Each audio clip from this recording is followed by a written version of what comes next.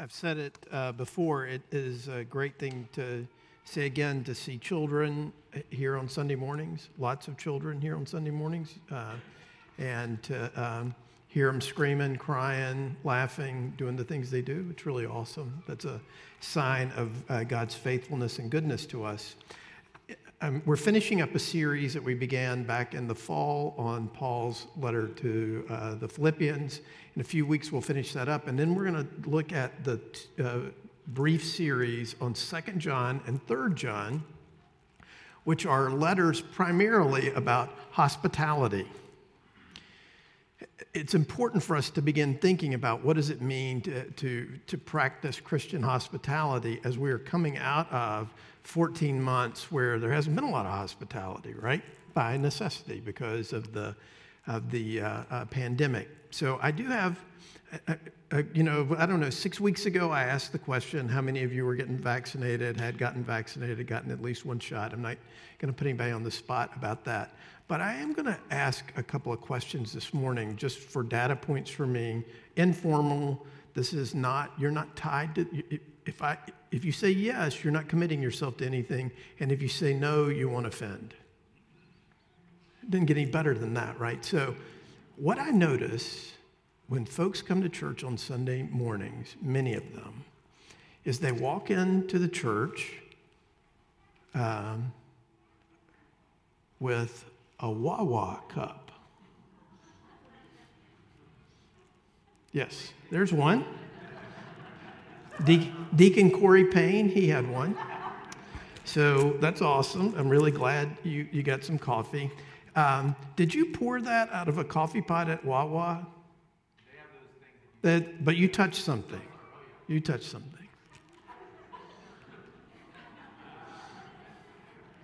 Now, the reason why I asked this question, and please bear with me here, okay?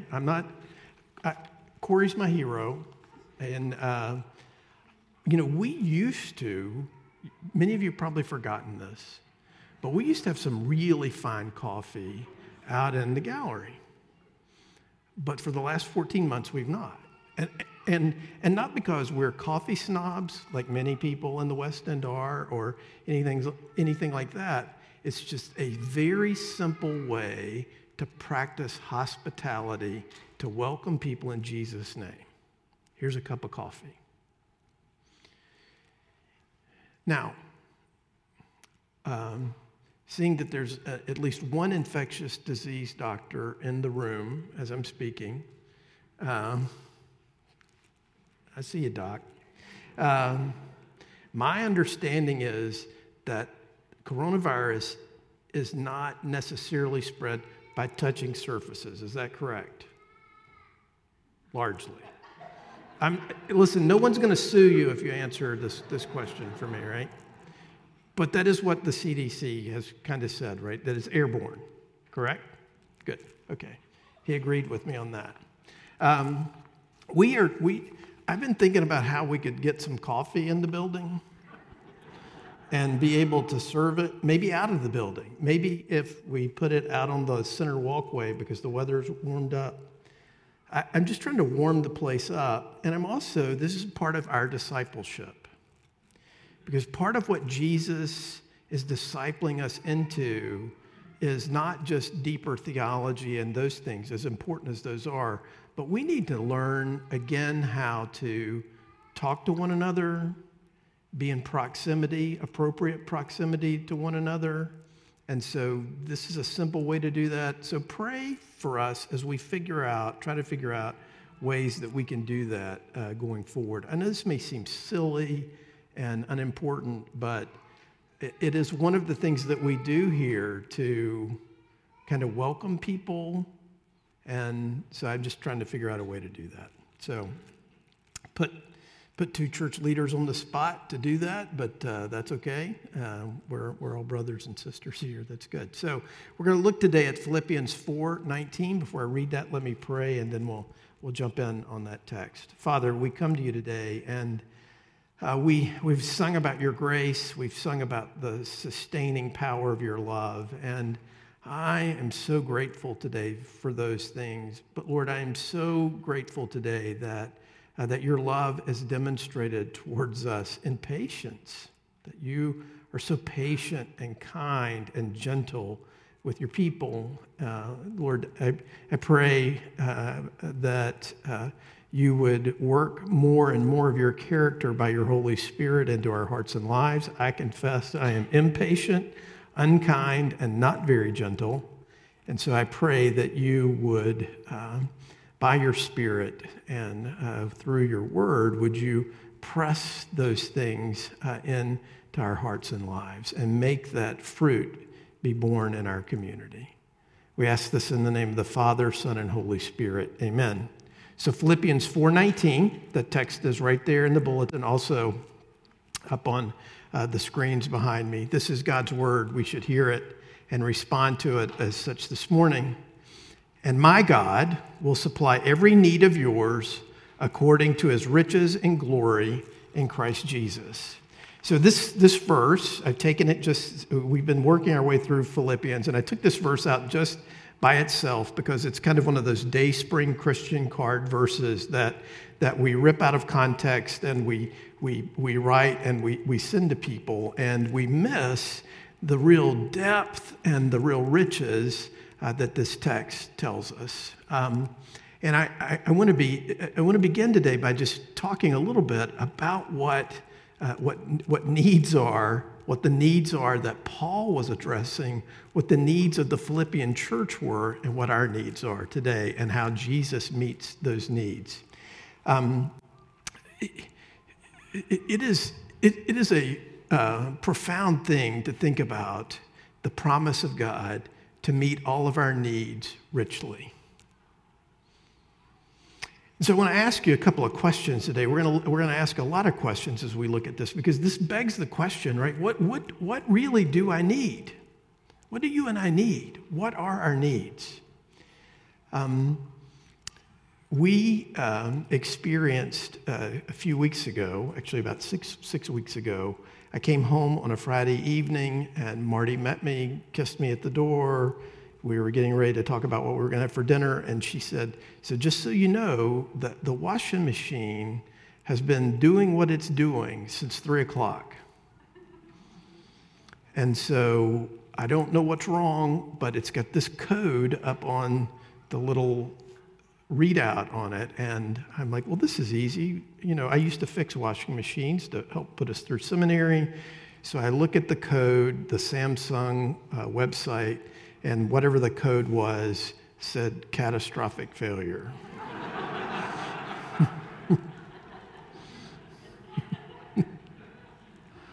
Which kind of scared me a little bit, you know, like, uh-oh, is it going to catch on fire? What's going to happen here? So I'm like, oh, not a problem, sweetie, you know, we'll just go get a washing machine. So we hop in the car, what you want to do on a Friday night, you know, and when you've been married over 30 years, these are the things you do to have romantic evenings out. And so we go and get a washing machine, and we picked one out, and it was great, and we bought it. But we bought that washing machine a full almost month before it got to our house. Couldn't get it to our house for a month, which I was bitterly upset about, but I understand that might be a record. That some people are having to wait months for a washing machine. Do you need a washing machine? No, seriously. Do you need a washing machine in your house?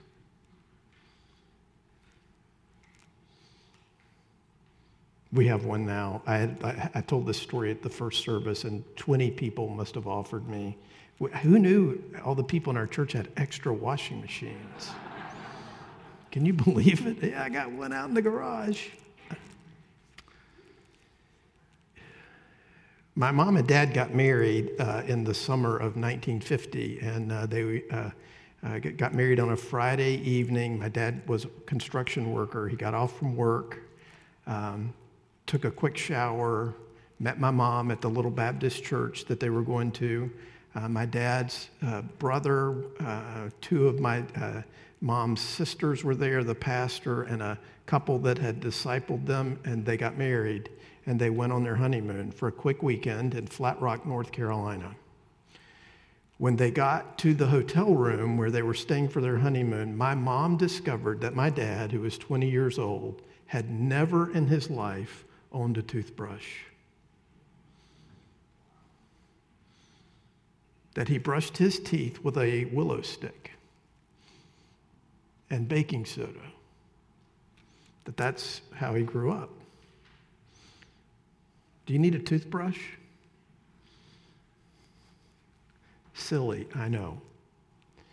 But as we look at this text, I think it's important for us to understand who Paul is addressing and the context in which he is addressing them. So, Claire, would you put my notes up there? So, as we've noticed over the last couple of weeks, Paul has received a monetary gift from the Philippians while he is there in prison, in jail, imprisoned in the city of Rome, awaiting trial, likely to be martyred. He writes in chapter 4, thanking the Philippian church for the gift that they had sent him by Epaphroditus, giving glory to God for that. And he says, as he talks to them about that he had been in the school of contentment. Remember, he says that he has learned to be content in plenty and want. And remember, this is from the man who confessed that he didn't really know he was a sinner until he confronted the issue of coveting in his own heart. So God, throughout his Christian life, by the Spirit of God, has taken a man overwhelmed with coveting and turned him into a man who can say, in plenty and in want, and in abundance and poverty, I have learned the secret of contentment. And the secret of contentment is that Jesus is his all in all, that his contentment is founded upon the promise and the character of God, demonstrated to him in the cross of Jesus Christ, his resurrection, his ascension, and his coming again. And that is where he settles his heart, that those things are true regardless of his circumstances. And that's what gives him the ability, while he is in prison, to say to the Philippian church, he's content. But I want to point something else out to you. He is thanking them for the small monetary gift that they gave him. Now, we've talked now for months about Paul's imprisonment. Now, you probably think, and this is my mistake that I didn't clarify this sooner, that you probably think that Paul is in a prison like we think of prisons, right? That he is in a place behind bars, that a guard comes by periodically, slides food through a slot in the door, and that's how he eats. Or maybe he goes to the cafeteria that they have there in the prison in Rome. That's not it at all. Caesar does not care whether Paul eats or not. Paul's probably in a house somewhere in the city, guarded, probably chained 24 hours a day to a Roman soldier. Rome is not invested in taking care of their prisoners. If he doesn't get gifts, and that's why he speaks so wonderfully of Timothy and Epaphroditus earlier in the letters we've noted, because his life depends on his friends taking care of him. If they don't give him money, he doesn't eat. So that's the man, and that's the circumstance that he finds himself in as he says, I have learned the secret to be content in abundance or poverty, right? So that's the nature of the situation that he finds himself in. And so he says to the Philippians, as he rounds out this part of the passage, he's like, this gift was great, and I know, as someone who is in prison with needs that only other people can meet, that he can't meet himself, that God is so good and so big and so powerful and so rich that in Jesus Christ, not only will he provide for the Philippians, but he will provide for them out of his riches and glory in abundance. Now that's important for us to unpack and to think about, because the way you and I tend to think about our needs is that there's as Spurgeon wrote about this text, that for every person in this room, there are probably an infinite number of needs. If I were to ask you what you need, and we're going to unpack some of those in a few minutes, the number of needs is startling, stunning. It's overwhelming. Just think about what you think you need. And if you think, well, I don't need much, well, I didn't think I needed a washing machine until I didn't have one. And the anger and the bitterness and the rancor and the complaining and the discontentment about a washing machine revealed a lot about my heart, right? So as you begin to consider these things that we have that we're like, oh, I have so few needs. Well, I'm here to tell you, I'm needy. I need a lot. And usually we talk at West End about being needy as a good thing. But the things that we really think we need that make or break us, if we don't get those, we're undone, aren't we? Two Old Testament stories kind of help illustrate this for me, both about the prophet Elijah. Remember, Elijah goes to the village of Zarephath, and as he's walking into the village, he comes across a widow who is out gathering a few sticks to build a fire, and he begins to speak to her, and she says to him that it's she and her son, that she has just enough flour and just enough oil. She's going to make a fire, make a little bit of bread, and then they're going to die. Basically, they're going to starve to death because that's all they have. They don't have anything else left. And no prospects of provision. And Elijah says, well, if you'll make the bread for me,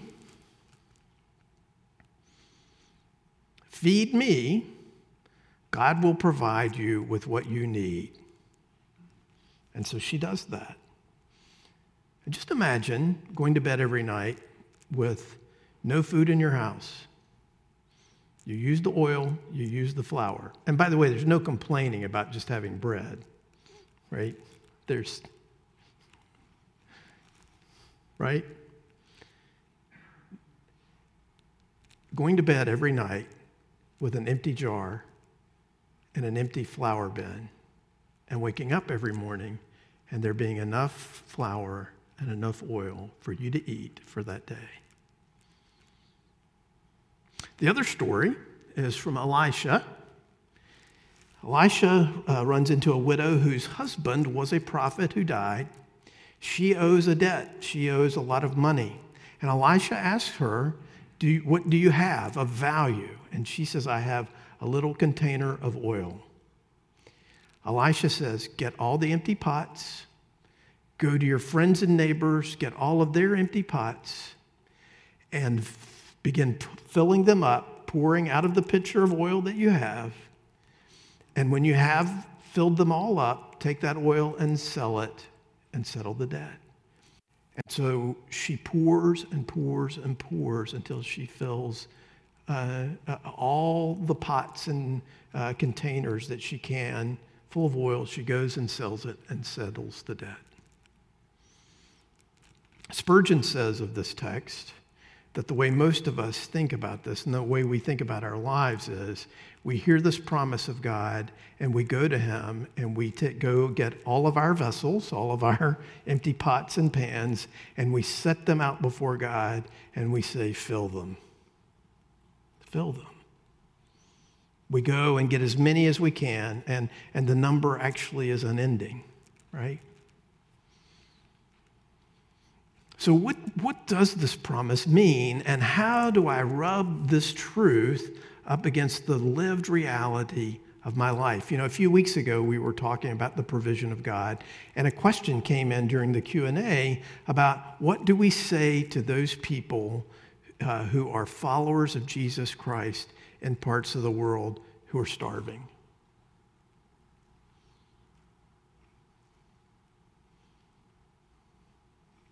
What do we say to people who are followers of Christ, who are dying, who are suffering death for their faith? How does this text apply there? Well, part of the problem that we have about this is, and this is what we do with many of the promises of God, is we take the promises of God and we separate it from the work of God for us in Jesus Christ. And so when we read the Bible like this all the time, we take a principle or a promise in the Word of God, and we do not read that promise and apply that promise or principle through the lens and through the person and work of Jesus Christ for us. And so when Paul says to us, and he says to the church at Philippi, I am certain that my God, this God who is mine, who belongs to me, and I belong to him, has met my needs in Jesus Christ, more than met my needs. He has provided me with righteousness and goodness. He has provided me with grace and mercy. He has provided me with salvation. Every spiritual blessing in the heavens is mine. My eternity is secure. If my body fails, my God will not, and he will see me through to the very end. Still, this promise is written to us in the context of a very needy, physically needy, in this kind of gritty, here and now work. And so let's take this promise. We know that we have the riches of glory. We have every spiritual blessing, as Paul writes to the Ephesians, poured out upon us in Jesus Christ. We have peace and joy and love. We have all of those fruit of the Spirit. But what about? Next slide, please, Clara. So we need to look at what we believe our needs are and what our thriving and our flourishing are and what God thinks they are, right? So let's ask some questions. Do you need to be healthy?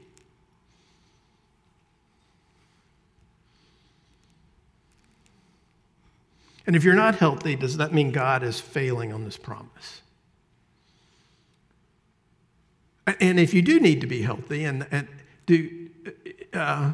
how healthy do you need to be? Right? I just hate it when you hear these platitudes. Well, if you've got your health, you've got everything.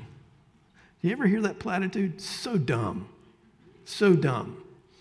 Because I feel pretty good, and I can tell you 1,000 things that I don't feel like I have everything, right? Your kids need a childhood unmarred by suffering, because you're going to move heaven and earth to make sure that need gets met, right?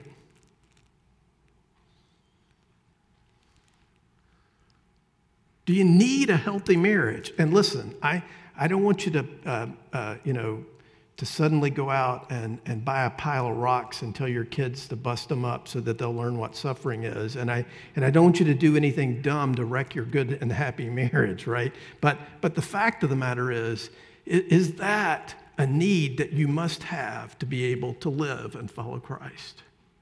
Do you need your child to be converted? Next slide. Do you need a spouse or a boyfriend or a girlfriend? And without them, you have the sense that God is not providing you with what you need.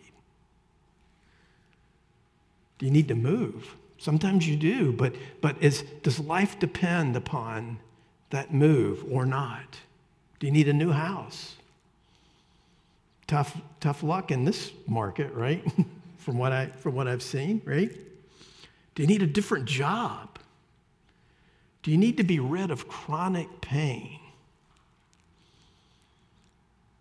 I know of nothing, no other suffering, no other thing that we deal with as human beings that is likely to send us into the pit of depression and anxiety than living every single day with pain.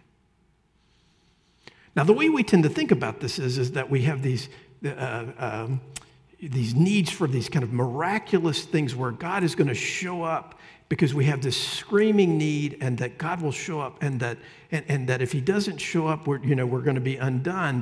But he always does, right? It's like the George Mueller stories. You know who George Mueller was? The man who ran the orphanages in England. Apparently he had this verse, or maybe it's Spurgeon's orphanage, but one orphanage I know had this verse up over the door. Remember the George Mueller story? They're gathering for lunch. He's got a room full of orphans. They have no food. And they're like, what are we going to do? And he's like, we're going to pray, thanking God for his provision. And they pray. And lo and behold, a milk wagon's wheel breaks right out in front of the orphanage. If they don't do something with the milk, it'll spoil, so the orphans get the milk. Now, if you're like me, I hear that story, and I'm warmed by that. I'm encouraged by that. But I have to be honest that there have been times and periods of grief and struggle and suffering in my life where that story mocked me.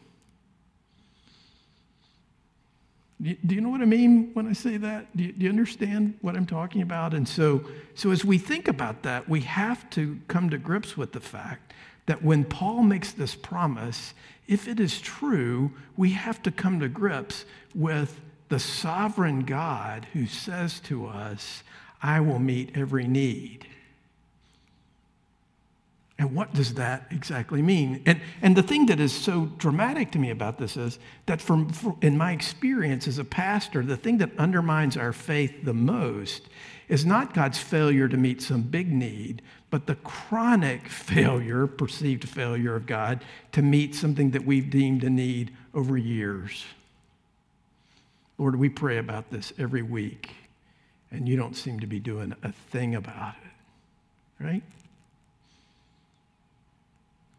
So what are we to make of that, and how are we to get off of this kind of understanding of this? Well, I think this is where we have to go with this. Next slide. Paul has said in Philippians 4:12 that he knows how to be brought low, and he knows how to abound. In any and every circumstance, I have learned the secret of facing plenty and hunger, abundance and need. So notice what he says here is that he has the secret to facing abundance and need. He doesn't say there that what he recognizes about this is that God will never place him in a situation where he feels needy, or God will never place him in a situation where he doesn't feel poor. And God will never place him in a situation where he detects that there's some sort of deficit there.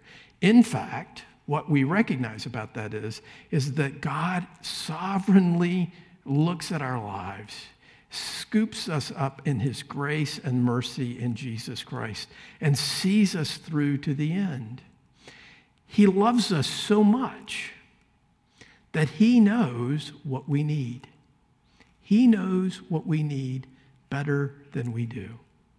If we were the sole determiners of our need, if we were the ones to say, this is my need and this only is my need, we'd never believe the gospel, would we? It would never be meaningful to us.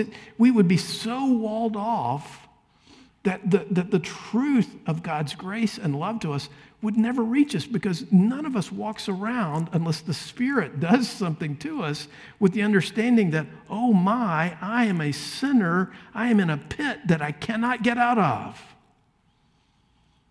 And yet the Lord sees that, and he knows that about us, and it moved him to compassion to meet our need in Jesus Christ. It moved him by grace and mercy to come and pursue us and supply our need even before we knew we needed it. When we were yet sinners, Christ died for us. If that's true, then not only can I trust him to meet my needs, but more than that, I can trust him to know what I need. And if I can trust him to know what I need, then I can know what in any and every circumstance, the secret of facing plenty and hunger, abundance and need is the settled disposition of my heart with the solid ground underneath my feet, that this God loves me and he knows what I need and he will see me through. So when we pray, when we cry out to God for healing, when we look to him for goodness and love and mercy and provision, we do that with the solid understanding, and we can do that boldly because he loves us so much. He takes those prayers for our needs and uses them in such a way to provide for us what he knows in his good and fatherly care that we need, right? Notice what Jesus says to his disciples when he teaches them to pray in Matthew 6. He says, don't be like the pagans that think that if they keep repeating things, they'll reach up and grab God by the big toe and make him listen to them. He says, no, this then is how you should pray. Wait, go back, Claire. There's the kicker there. I missed it. Your Father knows what you need before you ask him.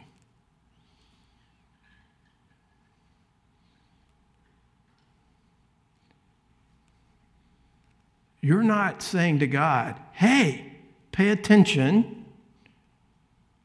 Wake up from the front of this boat. Don't you care that we're dying in the middle of a storm? And Jesus gets up and he looks at them and he stills the storm. And what does he say to them? He says, where's your faith? It's not that the storm is not bad. The storm is life-threatening. But the issue of faith is, Jesus knows what you need. And if he was willing and powerfully willing to shed his blood for you because that is the coverage and the atonement that you needed, how much more will he supply these needs that we have? And so as he teaches his disciples to pray, your Father knows what you need before you ask him. Next slide. So when you go to ask him, this is what you say: Our Father in heaven, hallowed be your name, your kingdom come, your will be done on earth as it is in heaven. Give us today our daily bread. Now, I remember being so shocked when I discovered that word for daily bread is just that. It's not, give me a good return on this investment. It's not, buy that house for me. It's not these other things. What it simply means is, Lord, I pray today, because you already know this, I am a weak, finite human being. I need enough food today to eat to live. Would you give that to me? And here's the kicker. If the Lord believes you need that today, you will have it. And you can rest in that. And it's not because he's some kind of giant depriver in the sky or that he kind of puts us in some sort of situation where he might not do that. The fact is, this whole promise is in the shadow of the cross, that we understand that our biggest, deepest need for life and for eternity has been met in Jesus Christ. So how much more will he understand that today Steve needs this piece of bread and this cup of water, and I will see to it by my providence that he receives it. And he goes on there to say, and not only do we need daily bread, but we need to be reminded daily of the forgiveness that we have in Jesus Christ, so that we would be quick to forgive those who sin against us, and that we are so weak and so easily tempted that we would not be led into temptation. The Lord is a supplier. The Lord meets needs. But more than that, he does it with wisdom and grace and power, and he is utterly trustworthy. Look, saints, I know that this is so challenging and so difficult,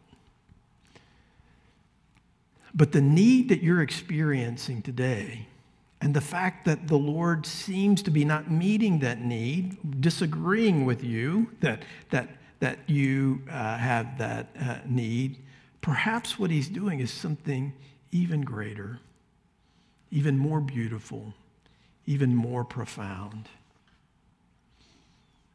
I wrote in yesterday's letter that I know that Wallace Stegner quote about all of these sorrows will come to me in blessing in my life ultimately.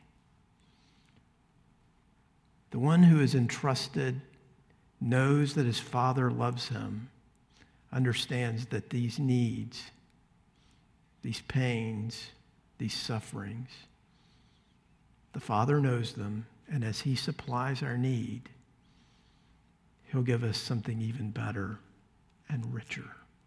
He'll change us. He'll give us himself. Let me pray. Lord, as we come to you today, we thank you for this promise. We thank you for the cross. We thank you for the empty tomb. We thank you for the gift of the Spirit. And so I pray that you would help us today. Lord, we are so tempted to think you don't love us or to think that somehow you will leave us alone. But you are our God and we are your people. And so we know, in our saner moments, we know the truth. And so, Lord, would you help us to live in light of that, to trust in light of that, to cry out to you in our need in light of that. And Lord, would you teach us what it means to entrust ourselves to you? Lord, this stuff is so challenging and so profound, and yet it's very simple. You love us, and you will see us through to the end. Give us confidence in that today, we pray, in the name of the Father, Son, and Holy Spirit. Let's confess our sins together by using this confession of sin printed in the bulletin up on the screens behind me. Would you pray with me? Father in heaven, we thank you for the glorious riches you have given us through the life, death, and resurrection of your Son. But we confess today that we often live like we do not have your favor in Christ. Instead of resting in your delight in your church, we avoid you in shame and guilt. Instead of receiving your gracious supply to meet our every need, we strive for peace with anxious effort. Instead of believing that you are made us your own people, we act as if we are cut off from our King and his kingdom. Instead of pursuing your purposes, we scrap and cling to our short-sighted agendas. Forgive us, restore us, cleanse us, heal us. We ask this in Jesus' name. Amen.